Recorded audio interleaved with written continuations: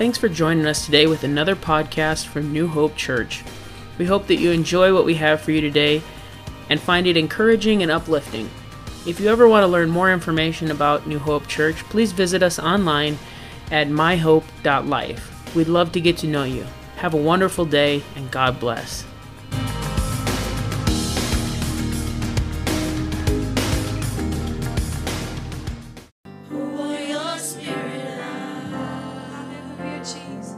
Hallelujah. Come on, pour your spirit out, Jesus. Come on, is that what you want? A touch of his spirit. God, we worship you. We magnify you. Come on, let's give him a hand clap of praise. God, we worship you. We magnify you, Jesus. Hallelujah, Jesus. We worship you. Hallelujah. You can be seated. I'm going to dismiss the kids to Sunday school. Got some fun announcements to give you, and one of my announcements includes a story. We were talking about it yesterday, so you're gonna love this announcement. So this Tuesday will be the last week of 1 Corinthians, and if you want the questions, if you've been following along with us, the questions will be out there in the entryway. But for the next few weeks, we're gonna have some different things going on. And so that you know what we're doing, there's a bunch of these little cards out there that have all the Tuesdays before we start 2 Corinthians. So there's quite a break there, almost a month. Yeah, about a month. And so like June 20th, we're going to have a picnic. So if you haven't been involved in Bible study, maybe that's a good night to be involved in Bible study. Come and eat something, some snackies. We'll be talking about that at Bible study this week. There'll be a portion of the Bible study is studying when can we eat, or what can we eat. And then we have our fireworks tent coming up. Everybody's excited about fireworks, right? Everybody's like, oh, I love fireworks. Woo, I can't wait to have fireworks. And we have a fireworks tent that we do out at Walmart. Super fun. So the tent gets set up Saturday. And so I'm going to go out Saturday and do just a tiny bit of decorating that I have to do. And then the actual decorating we'll do on the 19th when the fireworks arrive. And there is 2 weeks in here. Well, there's actually 3 where we will not be here at the church for Bible study. One of those is the 4th of July. But I want to tell you a story about running the fireworks tent. Me and my wife have run a lot of fireworks tents. This one here this is our 3rd year running it or 4th year running it, something like that. I can't remember. But then in Moorhead, we ran one for a few years, and then we took a break. We were like, oh, let's take a break. Let's not do the fireworks tent. It's not that great. In Moorhead, it wasn't that great. In DL, it's great. We do in sales one day what the entire tent did the entire week in Moorhead. So it's a pretty good tent. Well, anyways, we were in Moorhead, and so we took a year off, and I got a phone call from the area manager, and he was like, hey, can you help? Would you be willing to help this guy that's taking the tent this year? He was wondering if there was anyone who could help him, and I was like, sure, maybe we could work something out. So we worked out a deal with him, and we were like, we'll take this percentage of the money that comes in. We'll help you with everything. We'll provide you with the generator, because we had everything. And the guy was like, okay, yeah, that sounds great. Well, anyways, my wife was like, I got a bad vibe about this guy while she's out there working with him, just her and this other guy for, a few hours while I was at work and things like that. And anyways, a year later, lo and behold, I'm listening to the radio, and the guy that had been working the tent was convicted of murder. No joke. So please, y'all, sign up. Don't make us work with a murderer again. Funny story. So just twist your arm a little bit. Sign up. We don't want to work with murderers. I don't think any of you are murderers. If you were, it's okay. God can forgive you, but you may still have to pay the consequences. He got 24 years. So come hang out. And if my wife says she's got weird vibes, listen to her. Because I was like giving the guy the benefit of the doubt. I was like, oh no, like, he's a nice guy and everything. And yeah. So that's my plea for help. My wife would appreciate it. And so there's a sign-up sheet out there with like different shifts and things like that. So you can sign up for when and whatever you'd like to work. And if you want to stay out there one night, you can even volunteer for that. But we have our camper out there, so no need. I feel pretty good. I'm going to be camping for the next 2 weeks in the Walmart parking lot. Last year, my camper broke. My pipes, the entire thing was just, all the pipes, leaking, spraying water everywhere. So while I was in the Walmart parking lot, I replaced the majority. I should have just done them all. If I would have known that it went from the water heater all the way up, I would have probably just replaced them all. But I didn't know that, and I just kept replacing these sections of pipe. So when you go to replace the pipe in your camper, your 1998 camper with these brittle pieces of pipes, everything just keeps breaking. The pipe keeps getting longer and longer. But anyways, thankfully it was next to Menards, and I kept going to Menards, probably 15 or 20 times that day. It was a nightmare on like the busiest day. Why did I start this project? But I couldn't stop until it was done. Anyways, that's my plea for help. My camper's pipes are not broken this year, so it's all good. Let's get started. All right, so we've been in, this is week 2 of Tools of the Trade. If you want the sermon notes for today, you can go to myhope.life/sermons, and you can get the notes off of the website. And they'll import into your YouVersion Bible app. If you have that, if you don't have it, you can see me afterwards. I can help you find the YouVersion Bible app. But if you would like the notes, you can get them there. So last week I said there's 3 things that we need to understand before we begin to wield all the tools that we can have as Christians. And one of those things I listed was that we must understand ourselves. And I feel like a lot of times we underestimate ourselves. We beat up ourselves. We tear down ourselves. We do all of the bad things about ourselves, and we don't really understand who we are or who that God thinks we are. And so the other 2 things that we will be looking at through this series were what do the tools do and their purpose, and how to put them on and use. We're going to be in Ephesians chapter 6, and we're going to be talking about the armor of God. Not today yet, because before you pick up the armor, you should understand yourself and what you are according to God's word. So, Ephesians 6, 19 through 20, it says, "Pray also for me, that the message may be given to me when I open my mouth to make known with boldness the mystery of the gospel. For this I am an ambassador in chains. Pray that I might be bold enough to speak about it as I should." So why do we need to understand ourselves? One thing you can take from this scripture is Paul is saying, pray for me that I might be bold enough to speak about it as I should. But he recognizes something, that he is an ambassador in chains. A lot of us are ambassadors in chains. We're ambassadors that are spiritually bound rather than physically bound. Paul was physically bound, but he was saying, pray for me that I might be bold enough to speak as it as I should. Paul had a physical reminder that he was bound. Some of you have physical reminders in your life, on your bodies, in your mind, that hold you back from being bold as a Christian. It may be your past. It may be some of the things that you've been through. But anyways, here we are today. And I forgot to put the scripture up there, but that's okay. Let's look at our next scripture. It's Romans chapter 6, and it's verse 12 through 14. And it says, "Therefore, do not let sin reign in your mortal body, so that you obey its desires. And do not offer any parts of it to sin as weapons for unrighteousness.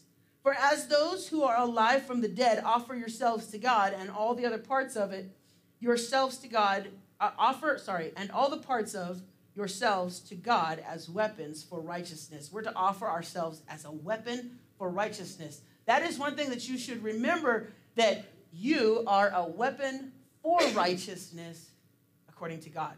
So you have purpose.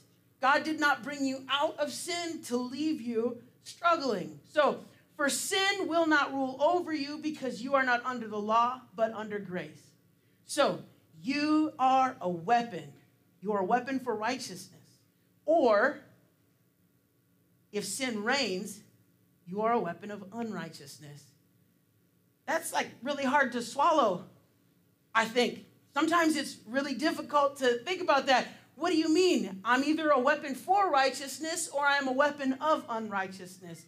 What do I want to be in God's army? Because if I'm a weapon of unrighteousness, I am not in God's army. I am not part of God. But if I am a weapon for righteousness, then God is using me for a purpose. So Paul understood not only his physical but spiritual limitations. Verse 19, he addresses the spiritual limitations and asks for prayer that he may open his mouth with boldness about the gospel. Have you ever prayed the prayer, let me open my mouth with boldness about the gospel? I think a lot of times we are afraid to share the gospel of, well, someone might be offended by the gospel. Someone might be upset with me if I share the gospel. I'm not smart enough to share the gospel. I don't know what the gospel is. Well, the word gospel just means good news. You got the best news to talk about coming right here from the Word of God.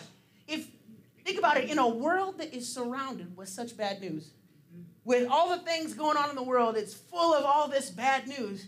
Wouldn't you rather present the good news to people? I would much rather post a scripture on my wall than something that is divisive and tries to divide. I'd rather say, hey, we can repent and turn away, and God helps us with our lives. Verse 20, he addresses his physical limitations.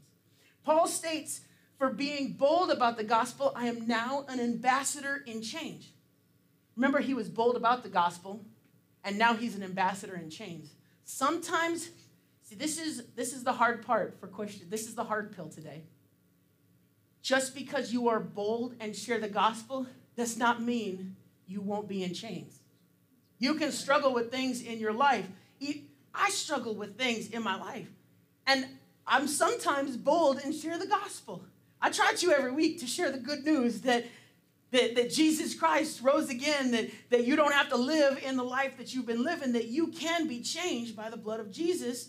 So, do you know the chains that are binding you? Paul had physical chains that was on him, and he could look at them and remember the chains that were binding him and why they were there. They were on him because of his boldness for the gospel. The enemy will attack you, will try and destroy you, will try and bring you down and put you in chains and bring you back to the place where you started, because if he knows that he can keep you oppressed, then you're not going to be bold about the gospel, because you're going to look at the chains, the spiritual chains that bind you. And what we really need is to throw off the chains and remember that we are on the victor's side, that Jesus is all powerful, that Jesus has got this. And so I want you to be encouraged today to know that you don't have to continue to live in the chains that you have been bound by. You can take steps forward. And every time Satan reminds you, you can remind him of where he's going. There's a promise for him in Revelations that says he would be chained up for 1,000 years in the lake of fire. Like, I think about that, I'll be like, hey, bud, let me remind you of your promise while you're trying to remember me from my past. That's underneath the blood, but what you're doing, that's in your future. You see, it's flipping the switch in your brain to say that I am not defeated, that I have a powerful God. Are you going to go through things? Yes. To tell you won't would be a lie. Paul was going through things. He was in a physical jail cell.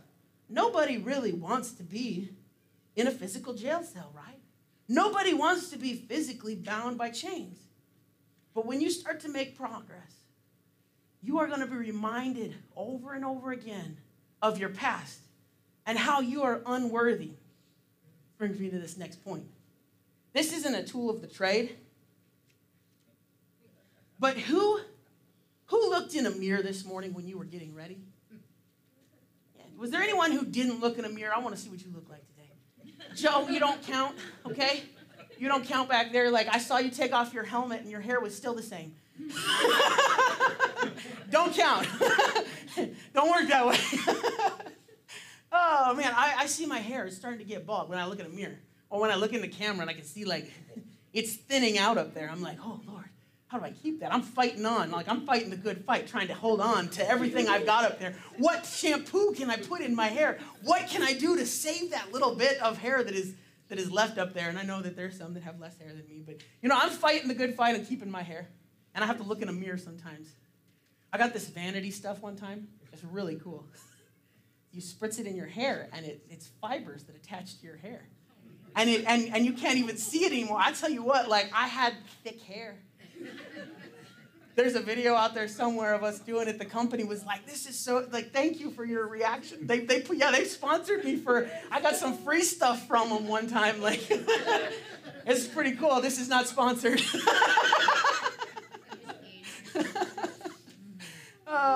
Sorry, this sermon's sponsored by Bromade. kidding, it's not. I don't ever use it anymore, like I was like, you know what, it's gonna go. I'm gonna fight as much as I can, but I'm not gonna use any of that. Anyways, most of us looked at a mirror, right? Most of us, except for Joe and a few others, we looked at a mirror to help us get ready. And every time I look at the mirror, I have this thing I do. I look into the mirror, and I look at myself, and I look at the wrinkles on my face. I look at, like, the zits, I look at all the imperfections. How many of you look at yourself and be like, Joe, you look in the mirror and be like, oh, man, I look so good today. No. Rare that I look in the mirror and be like, man, I am looking good. When you go to the gym, this is funny, but, like, they put mirrors in the gym. It's so that you can see yourself when you're working out. Make sure you're doing a good job. And you know what? Like, I don't know, it just does something for you if those mirrors are tilted the right angle. Because it matters the angle you look at yourself on this thing. You'll either look short and stubby, or you'll look nice and thin. You'll be like, oh, man, I look good. I didn't know I looked that good. Well, I went to the gym the other day. If you ever saw my video about working out, and relating it to church, and I went to Snap Fitness and re-recorded that video. Well, I went to Snap Fitness the other day, and I go to the DLCC sometimes and work out, and now I just went to Snap Fitness, and I walk in there, and I was looking in the mirror. I was like, man, I like these mirrors better. I'm nicer. I look a lot better in these mirrors. It made me want to work out there instead of the DLCC because their mirrors are just a little bit different angle. I don't look as fast. You see, when I look at the mirror, I pick apart all of the things. I look at the mirror and I'm like, oh, gosh, you've gotten old over these past few years. I've added a few wrinkles. But really, like, whenever it's like, late at night and you get up to go to the bathroom in the middle of the night and you look in the mirror and you're like, what are you doing with your life? You start to question things. Like, I don't know why, but I end up with this self-reflection all the time. When I look in the mirror, I'm just like, God, the life you've lived, the things these eyes have seen. I'm not even joking. Those are literal thoughts that I've had. And I start thinking about my past. And I don't know, the mirror reminds me of all of the bad things that I've done in my life, all of the terrible things that have happened. When you look in the mirror, you see everything you know about yourself. Now, when I look at you, I don't see that. I look at Millie, and I bet you when Millie looks in the mirror, she's got all of these things that go through her mind. But you know what? I see someone who's brave. I see someone who gets up and sings. Is she a little timid sometimes? Yeah, but boy, I see God working in her life. I see great things. Amen. But I bet you when she gets in the mirror, that's probably not the first things that go through her mind.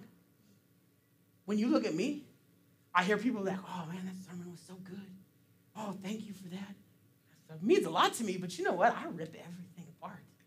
Boy, I tell you what, I am my own worst critic. I love to tear myself down. And sometimes this is what happens to us, is we get stuck in what we say about ourselves and what we know about ourselves. And it's not about what God has said about us. It's not what God knows about us. It's what we know. And what I know is not great. I'm not a great person. I can have fun and all these things, but I know the things that I've done and the things that I've lived in, and I don't love that person, but I love who God is making me to be. And so I try to not get caught up in the reflection that I see, but rather the reflection that God sees in me, what he knows, the value that he has put inside me, the value he saw when he hung on Calvary for me, the value that he saw. I think about that, I'll be like, well, if he saw value in me, I have to start believing that there is some type of value in my life. I hope somebody needed that today. When you go home and look in the mirror today, remind yourself that you are valued. The mirror is enough to drive me crazy. And there's times in my past where I feel like I have gotten locked into looking in that mirror. And I am staring at an entirely different person. Like, it's weird. I don't know what it is about looking in a mirror. It's weird. I don't know what it is. Like, it just like does something to my brain. So I ask you this, are you a prisoner of your own chains? Let's not give the devil all the credit, because he would love all the credit, like as if he did everything. But we know that he is finite, that he does not have the same power. He only has a limited power that God has given him. So let's remind ourselves that he is not all-powerful, that he is not all-knowing. Let's not give him the credit, and let's put some of ourselves where we should be and take some of that blame. When I look at myself in the mirror, the things that I remember are the things that I chose to do. Now, what does the enemy use? You're not good enough. And so when you look in the mirror, you're like, wow, I am such a loser. And I tear myself down. Oh my gosh, I am so dumb. How many of you have ever said that? Maybe you don't look in the mirror when you say it, but maybe you're just like walking down the street and you're like, oh, I'm such an idiot. I tell myself these things all the time, and we beat ourselves up, and it's almost as if the enemy comes in and he starts to use the thoughts that you have to wage war against you. The things that you've done, the past that you have. He does not know the future. He doesn't know what you will do. But he's a dumb enemy that will come in, and he will mess with you and try and sell you the idea that you are right about yourself. I don't want to be right about myself. I want God to be right about me. Amen. Because if I'm right about myself, I'm a failure destined for hell. But if God's right about me, then I have the ability to tread over Satan, that I have the ability to put him under my feet. And that's a much better position than him having authority over me. So he knows what you've been through. He knows those things. I would like in my brain, I'm like, the devil's probably got like this book, Zach's book, you know? Like, I'm going to write this down about him. You know, he's like got these little reports coming in. Zach did this. Okay. So whenever it happens again, I'm gonna slip that thought into his brain about the time he said this to someone or did this to someone. And so I'm waging a war that's being fought against me. You are waging a war. And so it is very important that you understand who you are, who you think you are, but more importantly, who God says you are. You are a weapon of righteousness. You are a weapon of righteousness. You can tread over the enemy. It says that you shall receive power after the Holy Ghost has come upon you. I need the Spirit of God in my life so that I can have power to overcome those thoughts, so that I can have power to move forward. If I don't take a deep look at myself, then the enemy is going to come in and trip me up because he knows me better than I know myself sometimes. But I want to remind myself that God is good, that God cares about me. So what is one of the things that God says about us? In Ephesians 1:4-6, he says, "For he chose us in him before the foundations of the world to be a holy and blameless in love, in love before him. He predestined us to be adopted as sons through Jesus Christ for himself, according to the good pleasure of his will, to the praise of his glorious grace that he lavished on us in the beloved one." Okay, what does that mean? He looked at you before you knew you and chose you. He looked at you before you knew you and said, "I love you." He looked at you before you knew you and said, I want to adopt you. He looked at you before you knew you and he chose you because he found value in you. Just think about it for a moment. He sees value in you. What is that value that he sees? Because I see messed up. But God says, I see, I don't know. What does God say about you? Your worth, the love that he has for you. Stop telling yourself that you're unworthy of his love and grace.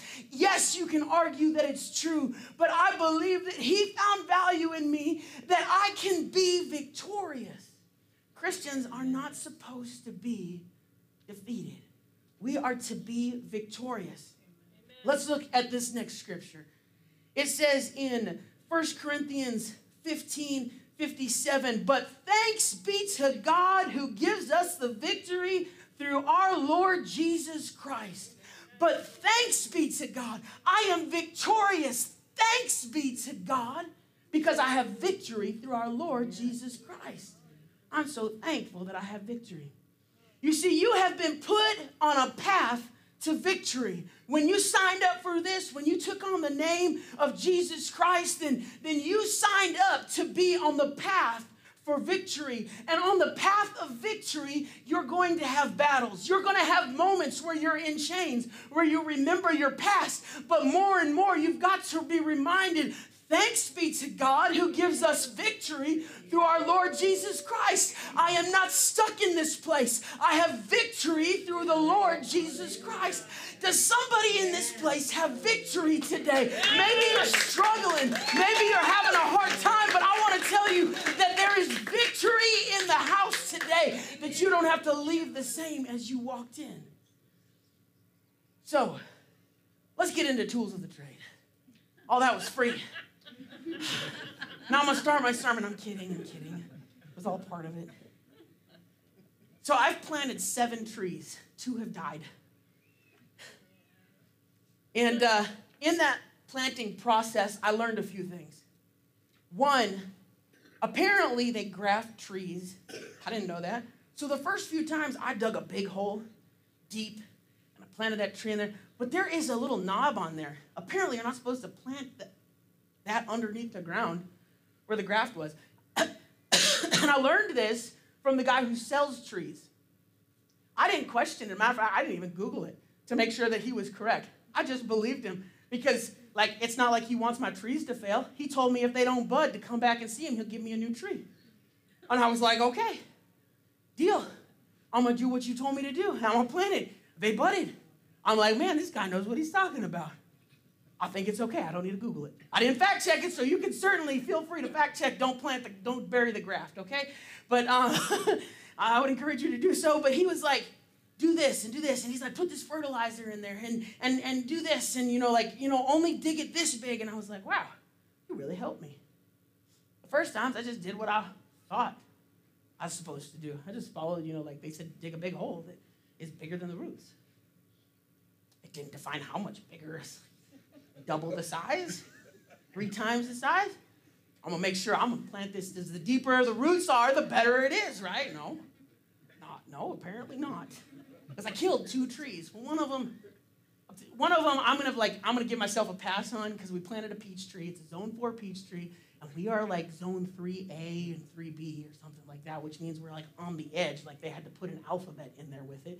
We're on the edge. So we're kind of zone 4 and we're also kind of zone 3. Some years you're zone 4 in the planting season, and sometimes you're zone 3. Well, I planted a zone 4 peach tree, and it died. I want to do it again. I want to try. I want to try again. I think it was just not developed enough, but whatever. Anyways, if you plant a peach tree, know it could die your first year. So I want to give myself a pass on this one, but the other apple tree that I planted, my wife actually planted that one. I'm going to blame her.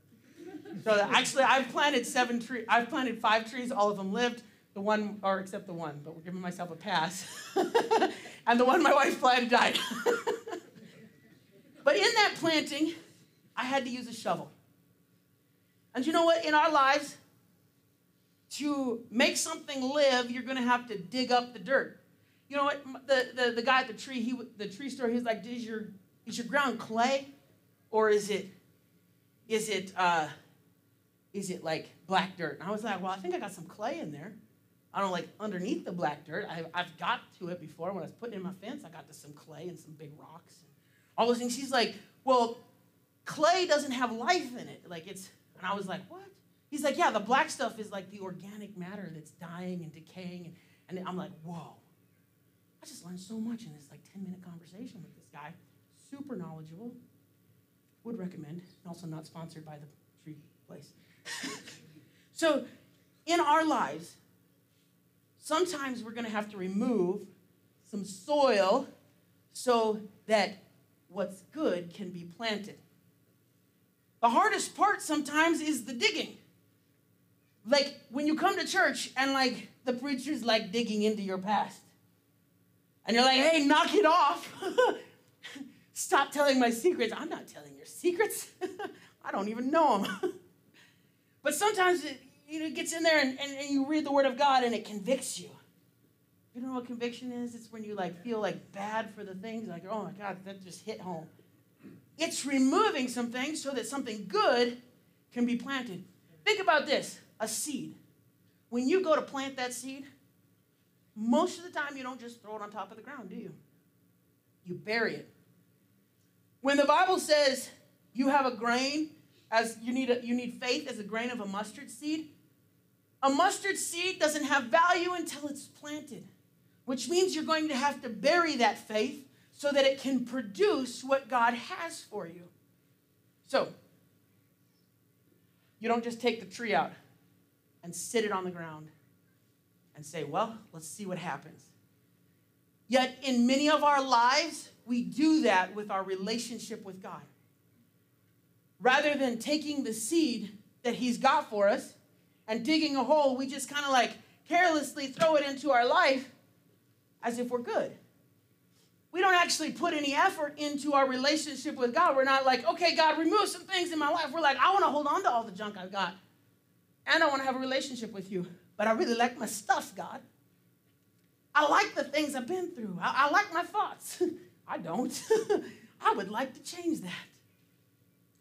And so I need God to remove some of those things, but the removal of that dirt kind of hurts. It's painful. Now, the next thing you use, some of you probably use these trimmers. I have had to trim some of my branches. Now, I thought about bringing in all my trimmers because I got one of those electric trimmers, that's like you can trim the shrubs. I've killed many trees with that. I don't know what I'm doing. I want to cut it back, and you know what I do? I kill it. But you know what I do after I kill it? I just leave it.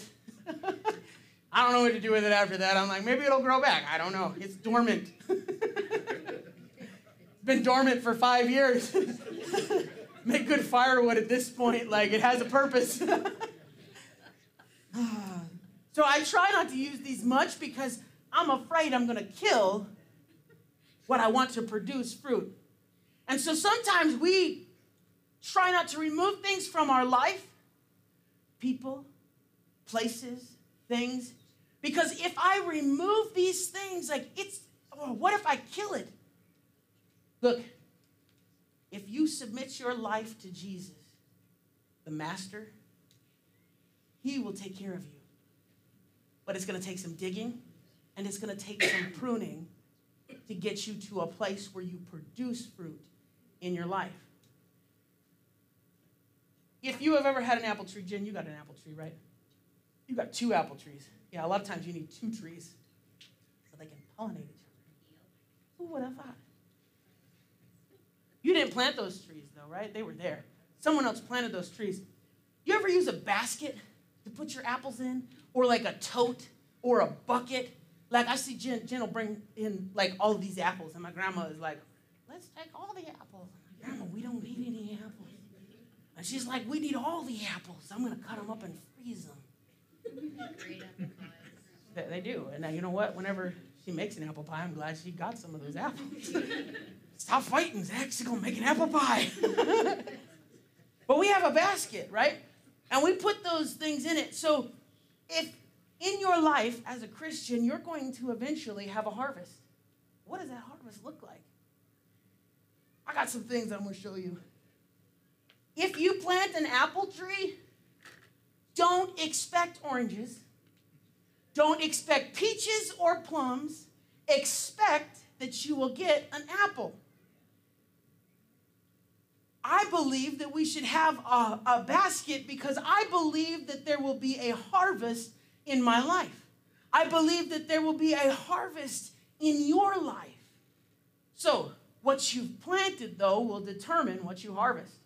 You've maybe heard this thing, good in gets good out, bad in, you get bad out, right? It's pretty true. If you constantly are putting negativity and feeding that, that's eventually what you're going to produce. So you grab your basket and you go and harvest the things that you've planted. You will reap what you sow. And so, hopefully, your plan was to get some apples, and my apple trees aren't producing much yet. So, Walmart produced me some apples, and I like Granny Smith apples because they're kind of sour. They last forever, apparently. And I'm going to open up this other one. When you pull it off that tree, that's what you get. Like, do you like apples, Sarah? Yes. You'd probably eat an apple, right? Like off that tree. I can't wait till the first day that I get an apple off my apple tree. Man, I'm going to feel so good. Last year I had 2 little apples that fell off in the rabbits got. Unfortunate. A little baby apple tree that I got. I was so happy. I was like, oh, look at that. It's producing 2 apples this year. I feel like it's going to produce more because I saw more blooms on there, but I guess if it didn't get fertilized, then you know what, I'm just not going to get anything. But eventually one day I'm going to be able to take this bucket and fill it up with apples from my apple tree, or I'm going to go to Jen's house and steal hers. I don't have to steal them. They fall and they land on the ground, and things happen to them, right? Just clean up the rotten ones. That's where we're going. Maybe your tree that you've been harvesting from really should just be cut down.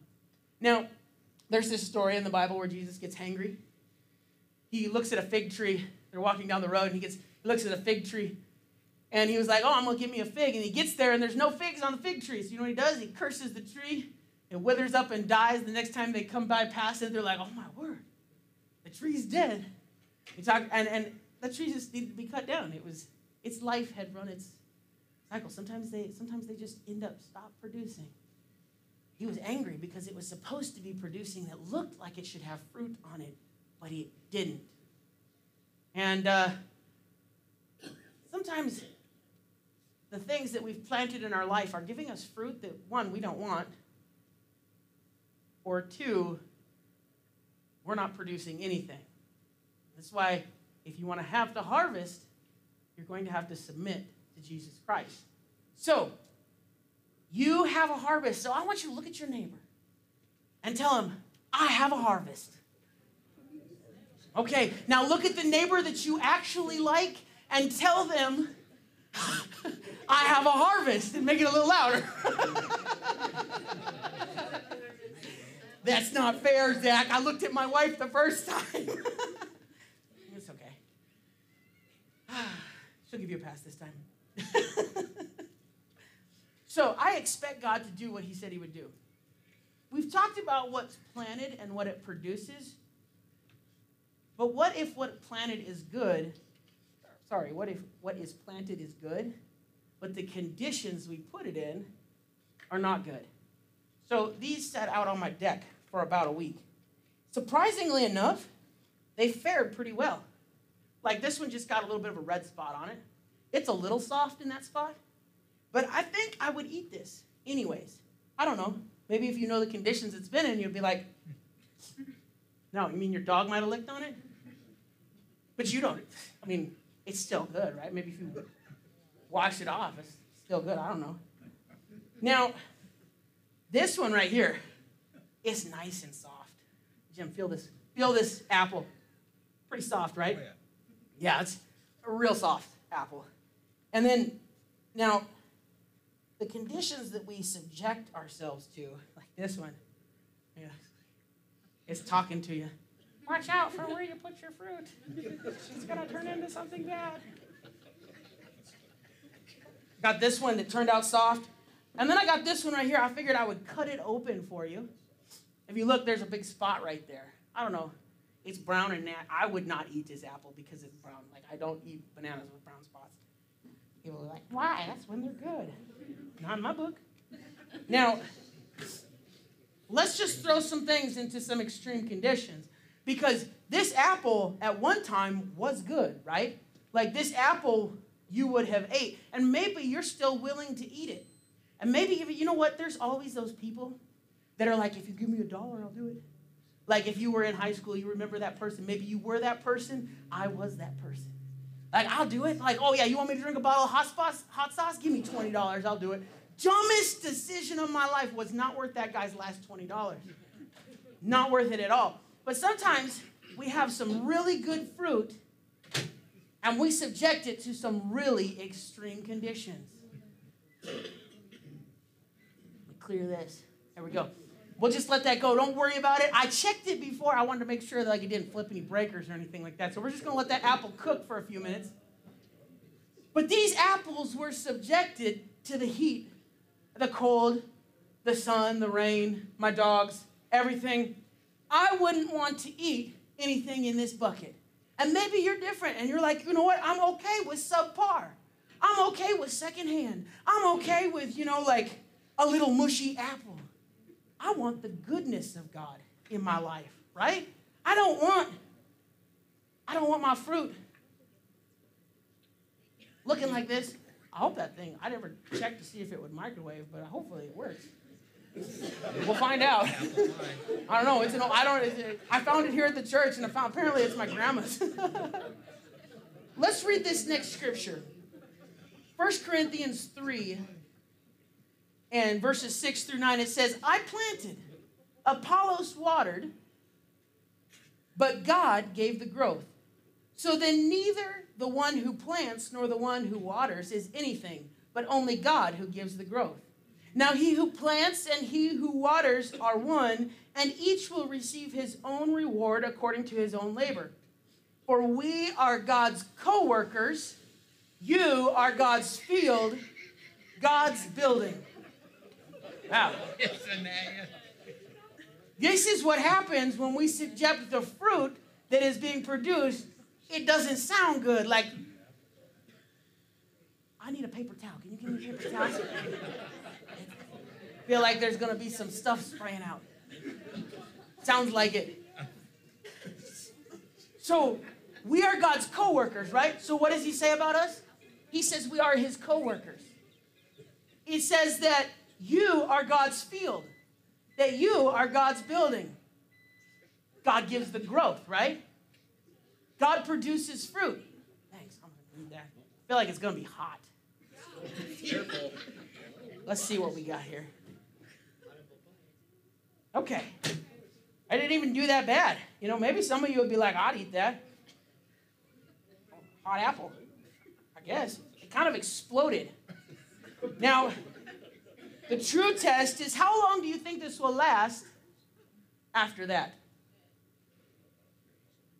This one got microwaved last night. This is what it looks like today. What do you think these will look like next week?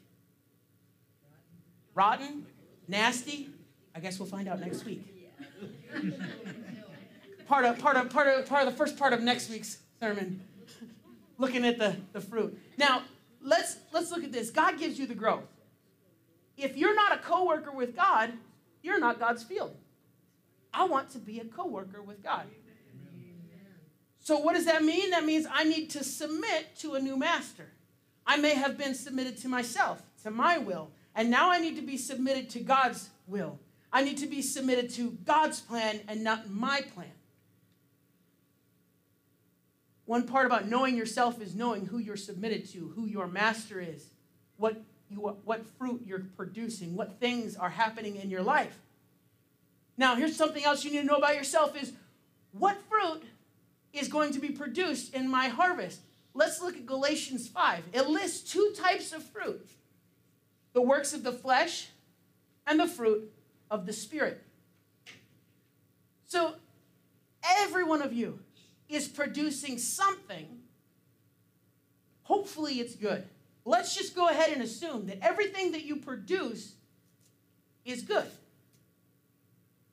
And that the conditions that you are in are messing up the fruit.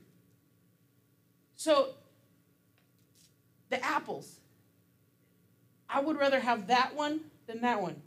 This one has very little value to me. And I think the reason why we see ourselves with very little value is because we look at this bucket. And this is what we remember. Now let's look at Galatians 5:19. It says, now the works of the flesh are obvious. Just underline that word right there. They are obvious. Sexual immorality, moral impurity, promiscuity, idolatry, sorcery, hatred, strife, jealousy, outbursts of anger, selfish ambitions, dissensions and factions, envy, drunkenness, carousing, and anything similar. I am warning you about these things, as I warned you before, that those who practice these things will not inherit the kingdom of God. Underline that word in your Bible, not inherit. If I practice those, if my fruit looks like this, I will not inherit the kingdom of God. So how does my fruit look like this? I have subjected it to some conditions that produce this. I didn't use what God had given me for something good, and rather it turned to this. Now, if you go back and you look at the children of Israel, God instructs them with the manna. He was like, don't take any for the night. And the very first time, the first thing that they do, they're like, oh, let's store this up because God's not going to provide for us again. And they squirrel away some of the manna. And the next day, it's got all this like nasty worms and things crawling in it. It does not take long when you are disobedient to God, when you no longer listen to God, when you follow your will, that you start to produce things that nobody wants to touch, that you don't even like about yourself because it's obvious. Now, let's keep reading. It says in verse 22, but the fruits of the Spirit is all the good things: love, joy, peace, patience, kindness, goodness, faithfulness, gentleness, and self-control. The law is not against such things. Now, those who belong to Christ Jesus have crucified the flesh with its passions and desires. If we live by the Spirit, let us keep in step with the Spirit. Let us not become conceited, provoking one another to not provoking one another, envying one another. So, when I look at these scriptures, this hit me. In this basket, I've got love, I've got joy, I got peace, I got self-control, I got all those things. That's the fruits of the Spirit. When I'm in step with the Spirit, that's what I got. Love, joy. But how many times do you notice when a person has sin in their life, and maybe this is you, maybe this is some of the digging that needs to happen in your life, you've got some sin in your life that God is trying to work out, and you're not in step with his Spirit. Yes, you're trying to be, but there's some things that are throwing you off. And so you have something obvious like moral impurity. Your love has shifted to moral impurity. Your joy has turned to hatred. Your peace, maybe it's strife. You're struggling with some things in your life because you have allowed the enemy to rule for far too long.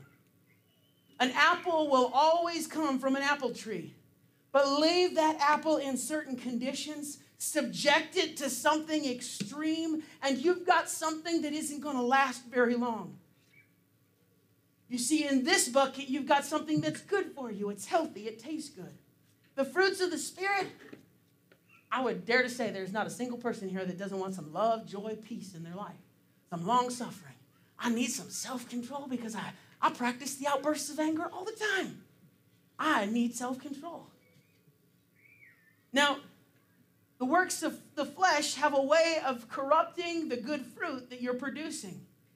Your love turns to sexual immorality. Your joy turns to hatred. Your peace into strife. Your self-control into outbursts of anger. And your kindness into jealousy. You start looking at your neighbor or your friend and you start wishing and you're jealous over the things that they have. And this, when this hit me this week, it just blew my mind. I'm like, God gives us something good, and then we subject it to some extreme conditions. And what are the extreme conditions in your life? This is why you need to know you and the things that you experience. Maybe the extreme conditions are your home.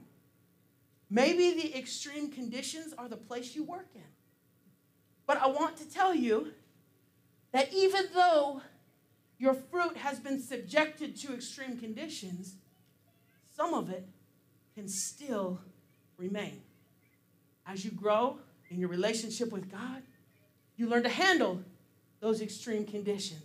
You know how to put on the armor of God, to prepare yourself to go into a place you don't want to go. You could probably take this apple and put it in this bucket, and nobody would ever know that it sat out on my deck for a week in some like 80 and 90 degree temperature. My deck gets hot. Like it burned my feet the other day when I was out there putting these apples on it. You could probably put this one in this bucket. Yeah, it's got a little bit of a soft spot, but I think it's still good. You still have good in you. God did not produce love, joy, peace in your life and say, I'm going to leave you in your works of the flesh so that your love and joy converts to something that's perverted, that converts to something that is full of hatred, something that is full of strife and envy. That is not what God intends for your life. But the conditions of our life can alter the blessing of God's Spirit because we continue to practice the works of the flesh. Yes, we all sin. We all fall short of the glory of God. We all are in need of repentance. Let me show you this next scripture in Romans chapter 10 and verse 17. It says, so faith comes from what is heard, and what is heard comes through the message about Christ.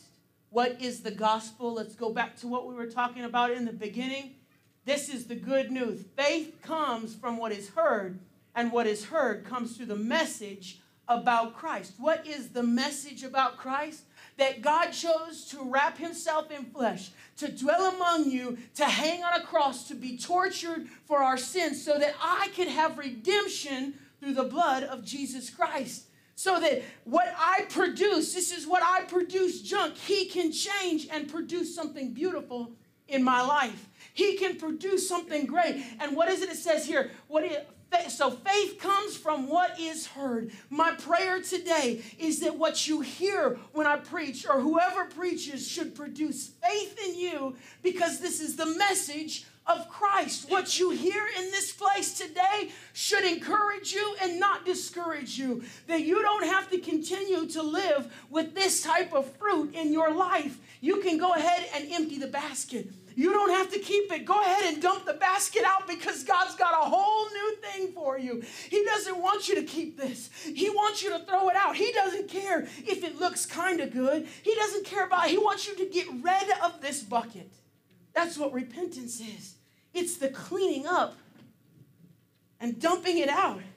Now I've got a bucket that is ready for the harvest that God has intended for my life. That's what I want. I want the good things. I've been holding on to the junk for far too long.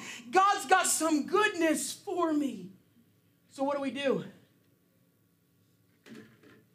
Producing a harvest is going to take time. But with God, God will produce another harvest in you. I believe it. But you're going to have to clean out the obvious junk. It's obvious. That's junk. It's obvious we don't want this in our life. It's obvious. Clean it out if it's obvious. Get rid of it if it's obvious. If you think for a moment that God doesn't want it in your life, get rid of it. What's it worth? Do you want to have a relationship and be in communion with him? Or do you want to constantly be stuck in the mirror looking at what's obvious to you?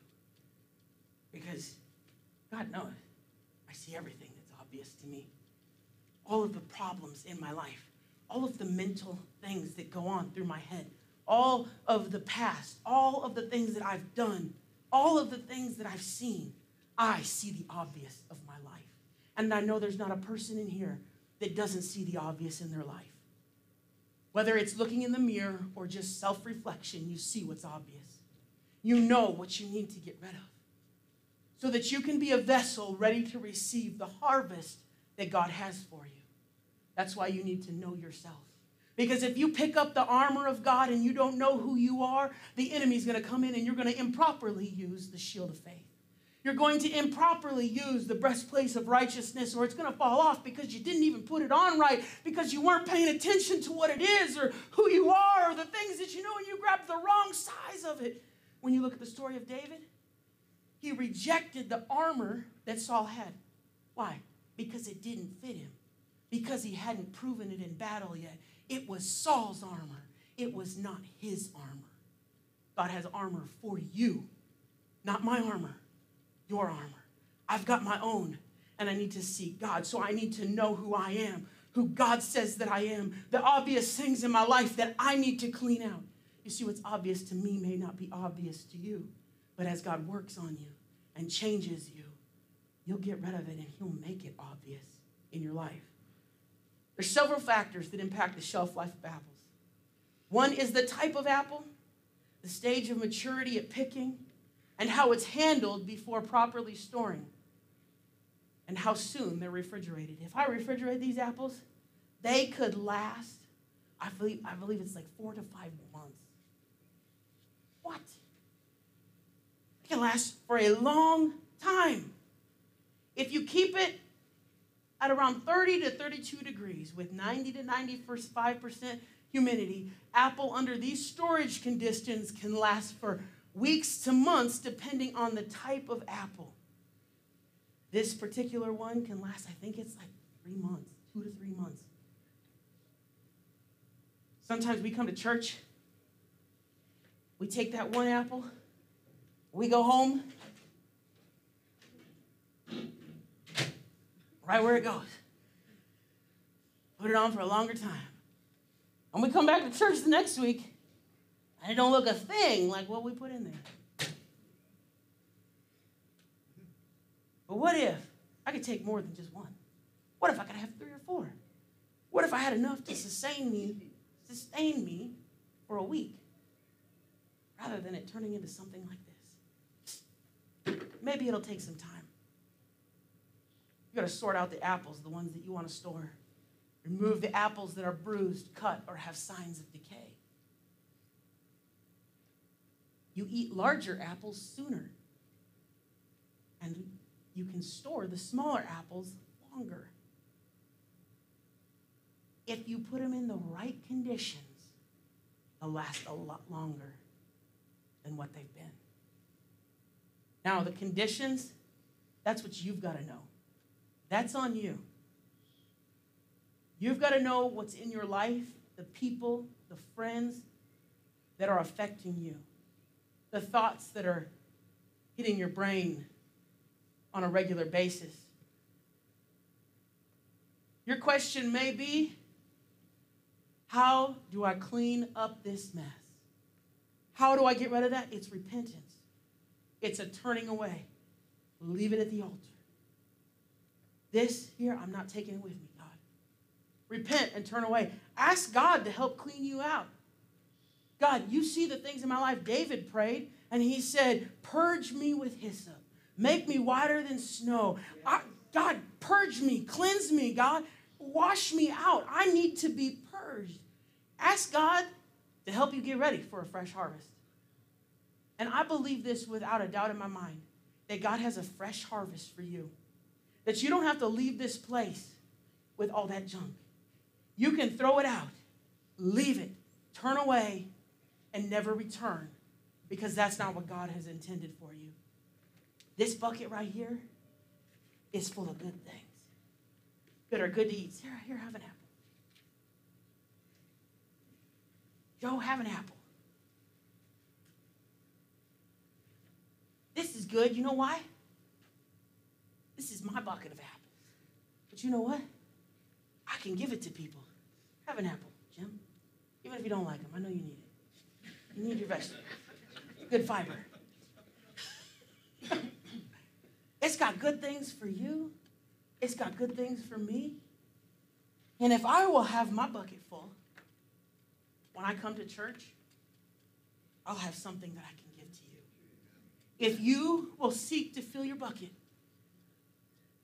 you can come to church and you can minister to me. And more than anything, we've got to bear one another's burdens and so fulfill the law of Christ. I've got to help carry my brothers. And you know what that means?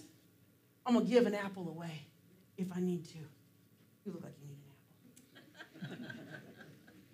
I'm going to do my best to give what God has given me so that you can leave this place feeling lightened from the load because you realized you had some obvious things you needed to get rid of. And so you repented. God loves you. God cares about you.